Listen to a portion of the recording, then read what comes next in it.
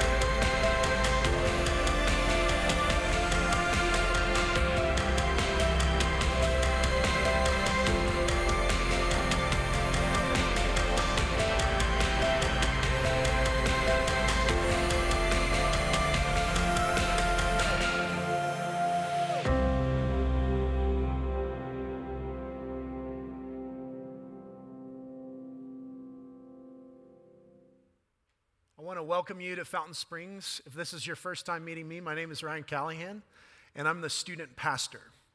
Today I want to start off a little bit differently. When you walked in, you got one of these cards. If you have that card, will you take it out really quick and take a look at it? I'm going to be reading a story that's actually on that card and won't be on the screens. And I want you to interact with this piece of paper. The way I want you to do that is every time you see the word talent, I want you to take out a pin, which is right around your area, and I want you to box that word. So put a box around it and then count to see how many times that particular word is being used. For those watching online, grab your Bible. We'll be in Matthew 25. And it reads like this, starting in verse 14. "For it will be like a man going on a journey who called his servants and entrusted to them his property. To one he gave 5 talents, to another 2, to another 1, to each according to his ability. Then he went away. He who had received the 5 talents went at once and traded with them, and he made 5 talents more. So also he who had the 2 talents made 2 talents more. But he who had received the 1 talent went and dug in the ground and hid his master's money. Now after a long time, the master of the servants came and settled accounts with them. And he who had received the 5 talents came forward, bringing 5 talents more, saying, 'Master, you delivered to me 5 talents. Here, I've made 5 talents more.' His master said to him, 'Well done, good and faithful servant. You've been faithful over a little. I will set you over much. Enter into the joy of your master.' And he also, who had the 2 talents, came forward saying, 'Master, you delivered to me 2 talents. Here, I've made 2 talents more.' His master said to him, 'Well done, good and faithful servant. You've been faithful over a little. I will set you over much. Enter into the joy of your master.'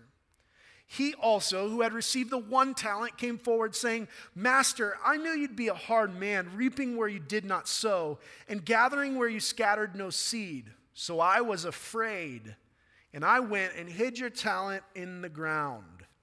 Here, you have what is yours.' But his master answered him, 'You wicked and slothful servant. You knew that I reap where I have not sown, and gather where I scattered no seed.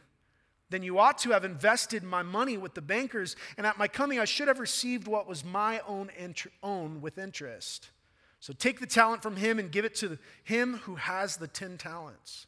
For to everyone who has will be given more, and he will have an abundance. But from the one who has not, even what he has will be taken away. And cast the worthless servant into the outer darkness. In that place there will be weeping and gnashing of teeth. This scripture is connected. Jesus was talking about the kingdom of heaven. In this particular parable or story, he repeats a certain word 17 times. The word talent, if I did my math right and I counted correctly. But he says it 17 times. Did he have to say it 17 times? No. He chose to. In telling a story, we get to choose what words we use, and he kept choosing the same word over and over and over because what he wanted to do was tell his listeners something about that word. So in our English vernacular, we see talent as an ability. In the Hebrew language, it's not ability. It actually means a round gold or silver disc, or disc-shaped loaf.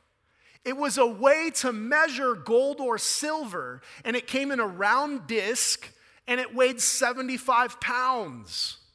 Like this. Workman's comp.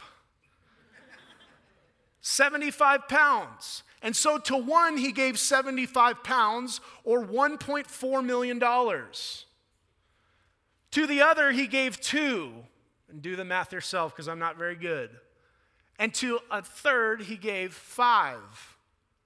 We're talking about up to $7 million and a bunch of weight to take care of. So he keeps saying this because he realizes that his listeners would look at this word and say, And they would ask the question, why would Jesus keep using this word talent instead of using a different word?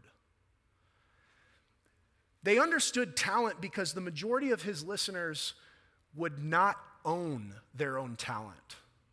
Most of his listeners would be their eyes would be so big at hearing the word talent over and over and over, and the amount of extravagance that this master would leave these servants. First of all, the master-servant relationship was very clear there. There is no master that allows his people to have $1.4 million. Just doesn't happen. So for those listeners, they're sitting there anxious about what's going to happen to the talent. When we look at this story, we see 2 heroes and we see 1 fool. And they see the opposite. Here's what I mean. If you own a business today, you want somebody to come in and double your revenue or your profits. In fact, you would pay them probably large amounts of money to come in today and double what you gave them in the first place. And we see the 2 heroes in this story as the one that starts out with 5 talents and the other who starts out with 2. We do not see the last one who hid it as the hero. Here's why.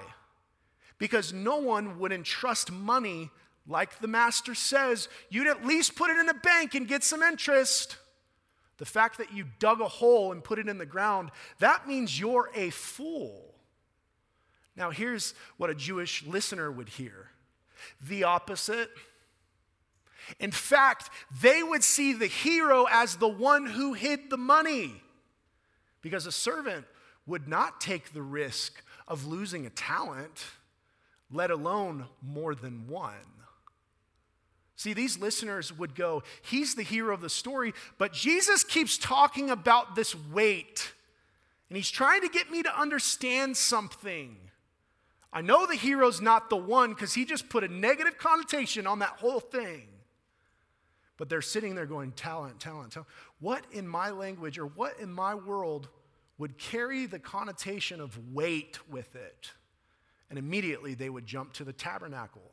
In the Old Testament, in the 2nd book of the Bible, Exodus, it describes the house of God or the temple or tabernacle. I want to show you a picture.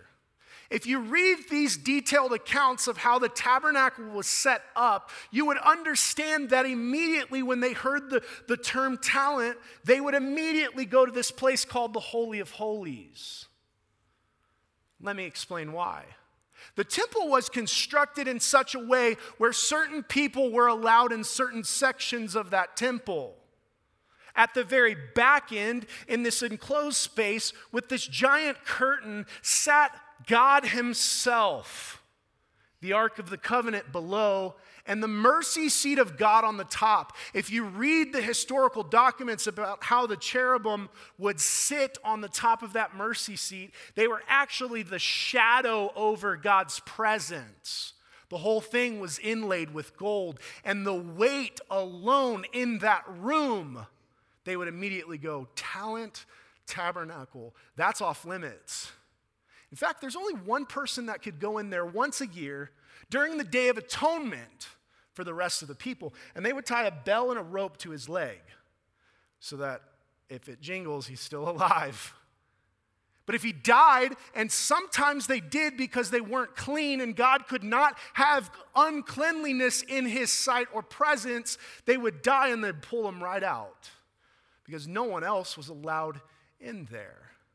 Think of that for a second, a place where if you walked in, you could be struck to death. That's weighty. Now, Jesus did this really interesting thing when he died on the cross. And I don't think it was coincidence. Let me show it to you. Matthew 27, it says this. And Jesus cried out again with a loud voice and yielded up his spirit. Find it fascinating that he's the one that gives his life, even up into the last moments. And behold, the curtain of the temple was torn in two from top to bottom, and the earth shook and the rocks were split. Go read the historical documents. It's not only did it happen, but people in the tabernacle were freaking out because no one was allowed behind that curtain, and now it's been ripped in two. What does this mean for our temple? What does this mean for our people? We have all of these rules in the Old Testament. What do we do now? They're freaking out. And the rest of the Gentiles and Paul himself, who writes in Hebrews, are excited because something has happened. Therefore, brothers and brothers, since we have confidence to enter the holy places, the Holy of Holies, by the blood of Jesus, by the new and living way that he opened for us through the curtain, that is, through his flesh. And since we have a great priest, Jesus, over the house of God, let us draw near with a true heart and full assurance of faith, with our hearts sprinkled clean from an evil conscience and our bodies washed with pure water. All of us, almost all of us in the room, there may be some Jewish people in the room, you would be allowed to partake in the tabernacle. Us Gentiles would not. This is the best news we could hear ever because now we get direct access to Jesus. Your body is a temple of the Holy Spirit. Okay, let me try to explain it this way. The Holy of Holies had the mercy seat of God. The weight of everything we believe was in that room. Jesus, when he dies, rips the curtain over and says, I took the weight of the world on my shoulders. I took control of that weight, and now it's yours. And he hands it over to you when you accept him as your personal Savior. You get access and you get the weight. And what do I mean? This is really heavy. Some of y'all can curl it, which is embarrassing, but when you get access to the weight, it can be heavy.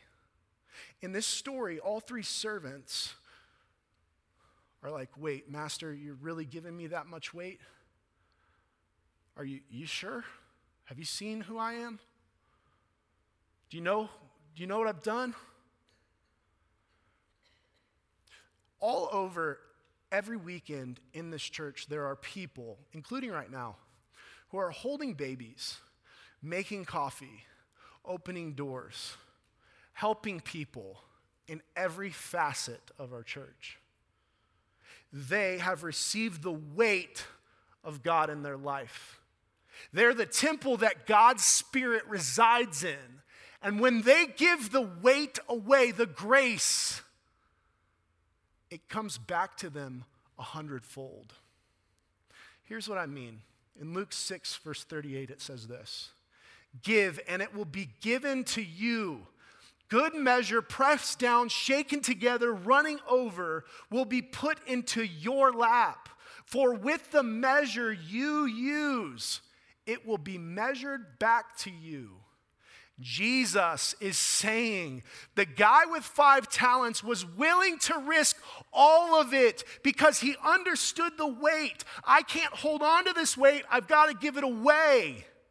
What he didn't realize is right when he gave it away, he got all of it back.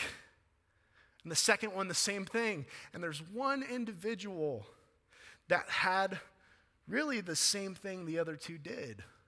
No, he only had one.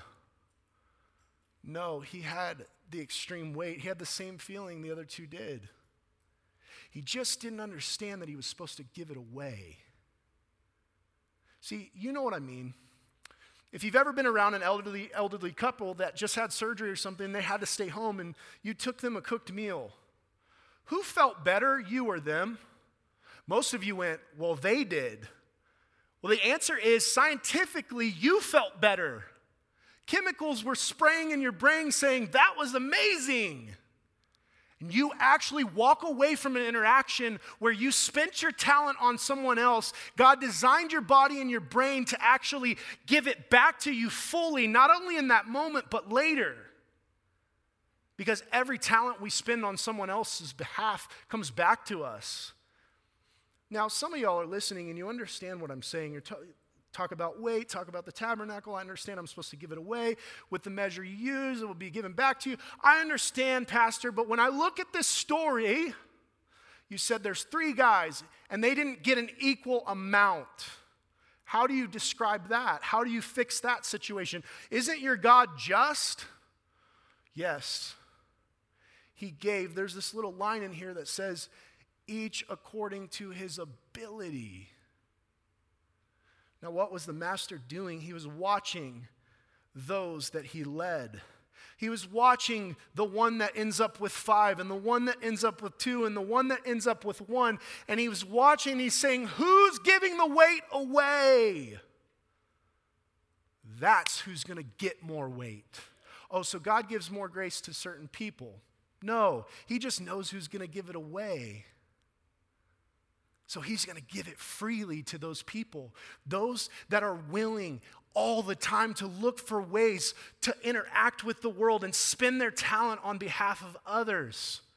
God's going to go, I'm going to grace you even more. Here's more to be responsible over. Here's an opportunity for you to spend it and continue to spend it. You might be sitting here going, well, I recently lost my job, or I got a divorce, or, you know what, I'm a horrible person. I'm addicted right now. I've got issues you don't even want to know about. You really don't want me helping other people in the church. Oh, let me go back to the parable where it says, oh, you get a talent. No, just kidding. You were divorced. You lost your job. You had a problem. It doesn't say that. Jesus was trying to say that everybody gets a chance. It doesn't matter. When he died on the cross, everyone gets the weight. Do you want the weight? Do you want to carry the weight? Do you want to give away the weight? When you do, I'll give you more weight. My grace is never ending, Jesus says. Well, I can't do it, Pastor. You don't know my life. And I say, all things are possible for those that believe in Jesus Christ. He carries the weight on your behalf. All you got to do is spend it. All you got to do is spend it. And honestly, I don't want to carry this anyway, so I'll just give it away. Someone else want to come and get it? You see my point? When we understand that we are made in the image of God and our identity is fully in Him, we're going to spend it no matter what. You've met these people.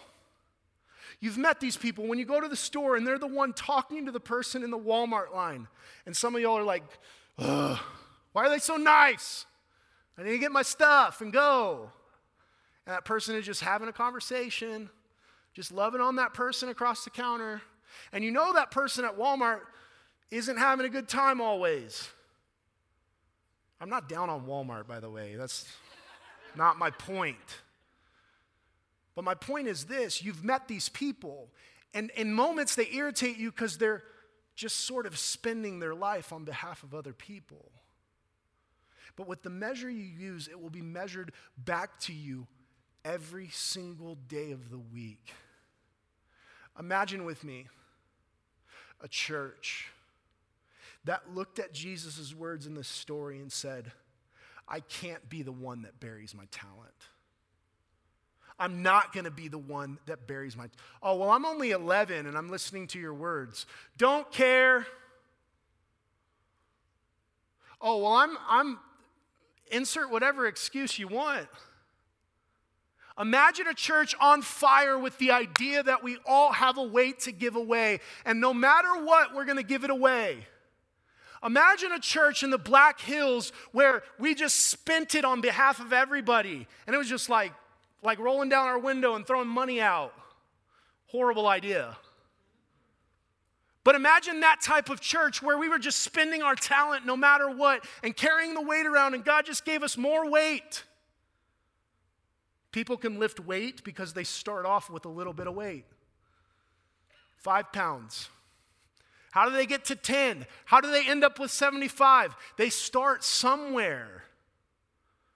And God goes, well done, my good and faithful servant. Notice how the story doesn't say to the guy with 2 talents, you fool, you should have tripled it or quadrupled it. No, he says the exact same thing he said to the 5. The exact same words came out of his mouth. Well done, my good and faithful servant. You've been faithful with a little, now you will be given much.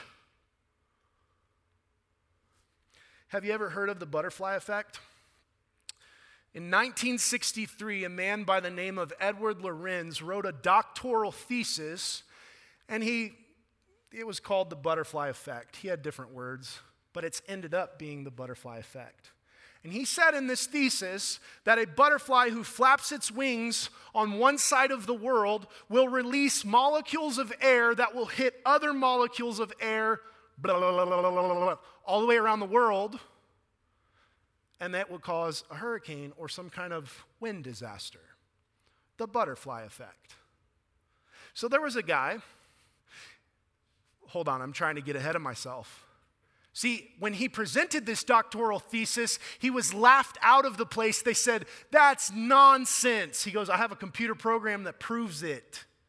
And they said, nonsense. So people started collecting stories about the butterfly effect because they loved the idea that someone just flapping their wings once or twice could create this catastrophic consequence on the other side of the world. So writers would write about it, and all these people, for 30 years it went on. And in the 90s, physics professors said, oh, no, that's not a crazy idea that some dude had. It's actually a law.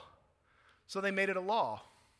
And they actually figured out that it's with any form of matter, which means you and I, not just butterflies. So when we flap our wings and spend our talent, there's a ripple effect. There was this guy who, really smart dude, and I love his writing. He's a writer. And he was watching this ABC news program called The Person of the Week.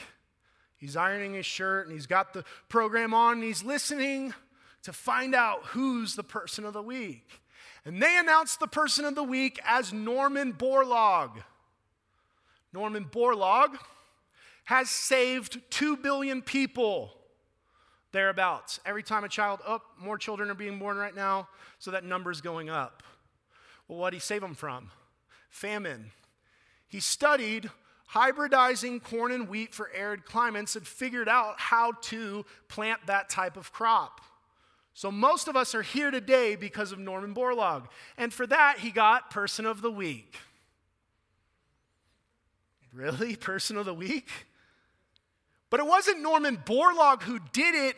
It was actually this guy named Henry Wallace. See, Henry Wallace, during his small time as vice president, started a station in Mexico, and he hired a guy by the name of Norman Borlaug. So it wasn't Norman Borlaug that did it, it was Henry Wallace. Or was it George Washington Carver? Those that have a peanut allergy have this dude to thank. He created 266 different ways to use the peanut. He's one of the most sought after horticulturalists in our society. He was the one that saved the 2 billion people. He did this little thing on Saturdays. On Saturdays, he would invite the kids from the community to come and hang out with him, and he would mentor them, and he would teach them about plants, and he would give them a vision for life, and he would say how plants can actually, when you understand them scientifically, can actually make a change in the world that you would not even be aware of. And this little kid, 7 years old, Henry Wallace, would come on Saturday mornings and hang out with George Washington Carver. So it wasn't Norman Borlaug, and it certainly wasn't George Washington Carver. Maybe it was a guy named Moses Carver, a guy that lived in a slave state that decided he would purchase people in slavery and set them free. Moses had a family named the Carvers on his plantation. He rescued them out of slavery, and George Washington Carver was a baby. One night, the Quantrill Raiders came through, which is a hate group, and they took anyone and everyone on this farm and stole them to sell them back into slavery. Moses Carver jumped on his prized horse and rode after them. He got to the men and he begged them. He got down on his knees and begged them and said, please don't take these children and these mothers and these fathers. Please give them back. I'll give you anything. And they looked back at him and said, what will you give us? And he said, my prized horse. He says, you can't have the rest of them, but you can have this sick baby. And he throws this burlap sack into Moses' arms. And the story goes that George Washington Carver should have died had Moses not intervened. So it wasn't Norman Borlaug or Henry Wallace or George Washington Carver that saved the 2 billion people. It was Moses Carver. Or was it... I could go on. Ordinary people doing what they loved, choosing to spend their talent on behalf of someone else, creating molecules of air in motion that hit other molecules of air in motion that created a tidal wave on the other side of the universe. Moses did not know when he gave that horse away that he would get a burlap sack that would end up saving 2 billion people and counting. He did what was right in the moment. And that's all God asks us to do. How will you spend your talent? It's already with you. You're carrying it right now. Some of you go, oh, I can't teach, or I can't. Who cares? What do you love doing? A guy came up to me in the first service and he says, I guess I have to keep doing Toastmasters.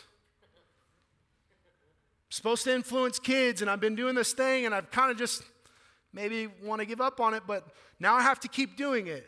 Yeah, now you have to keep doing it. Because you never know who's in the room. You never know who's in your space. You never know who you're influencing. You might not be the vice president, but you could be just a normal old farmer. It could be just a normal old person that decided one day, it doesn't matter what it takes from me, I will spend my talent on behalf of others. Here's the crazy part. God will give it back to you 100-fold.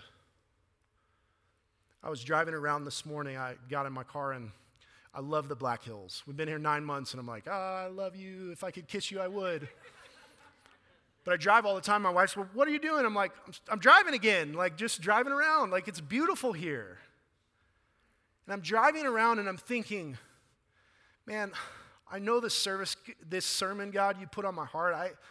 You put it on my heart a long time ago. But I realize it's so easy to walk out the doors after hearing something like this and doing absolutely nothing.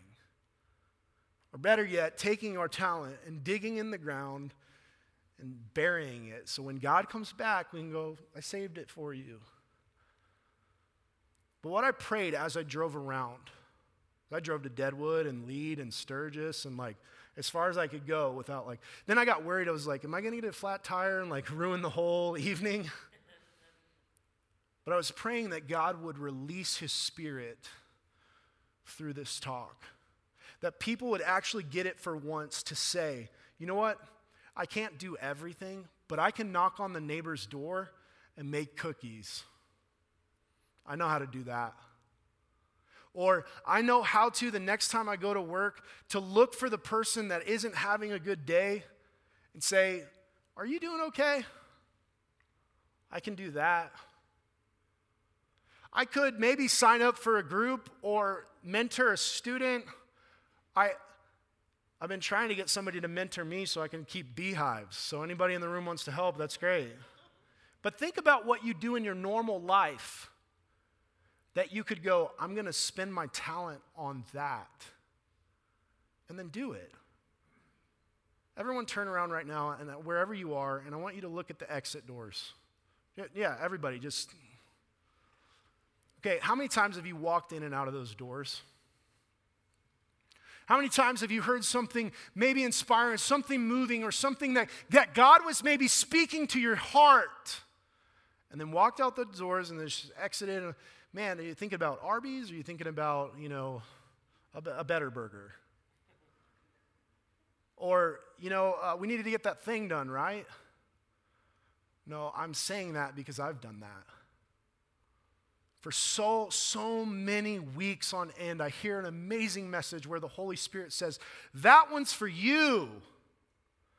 And then I traipse on out and do nothing with it. Imagine a church that accepted the weight that was given to them and spent it, and spent it, and spent it, and spent it. Not asking questions, not worrying about what the outcome was, not worrying if anybody would see it, but they just spent it, and they spent it and spent it. Here's what's going to happen. The master's going to get back, and he's going to go, well done, my good and faithful servants. You were faithful with a little. Now I'm going to give you much. Let's pray.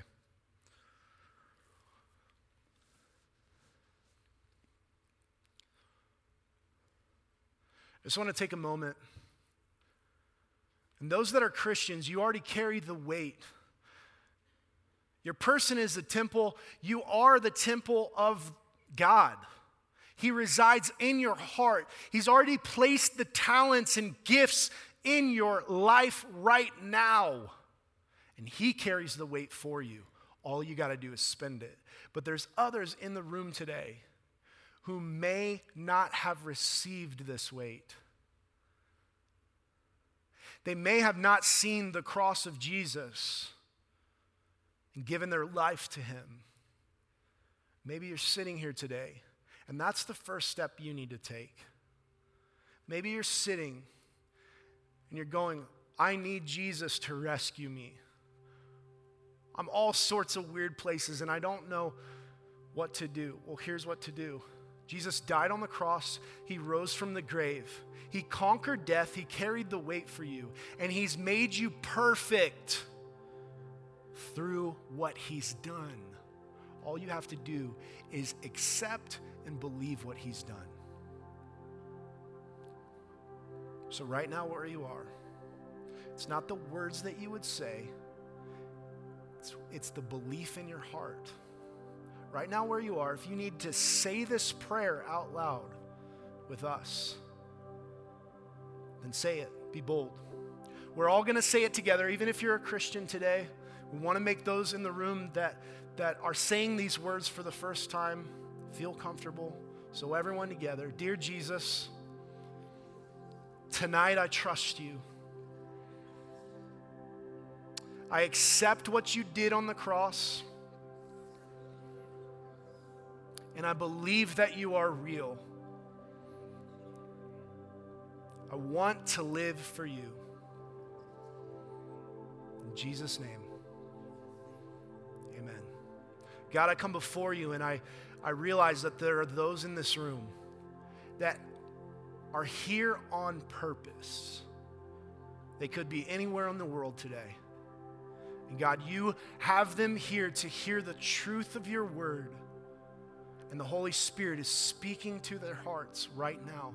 God, I pray that you would not let us go, not let us settle, that you would have us activate on what we've learned and spend our talents on behalf of others. Thank you, God, for who you are. In Jesus' name, amen.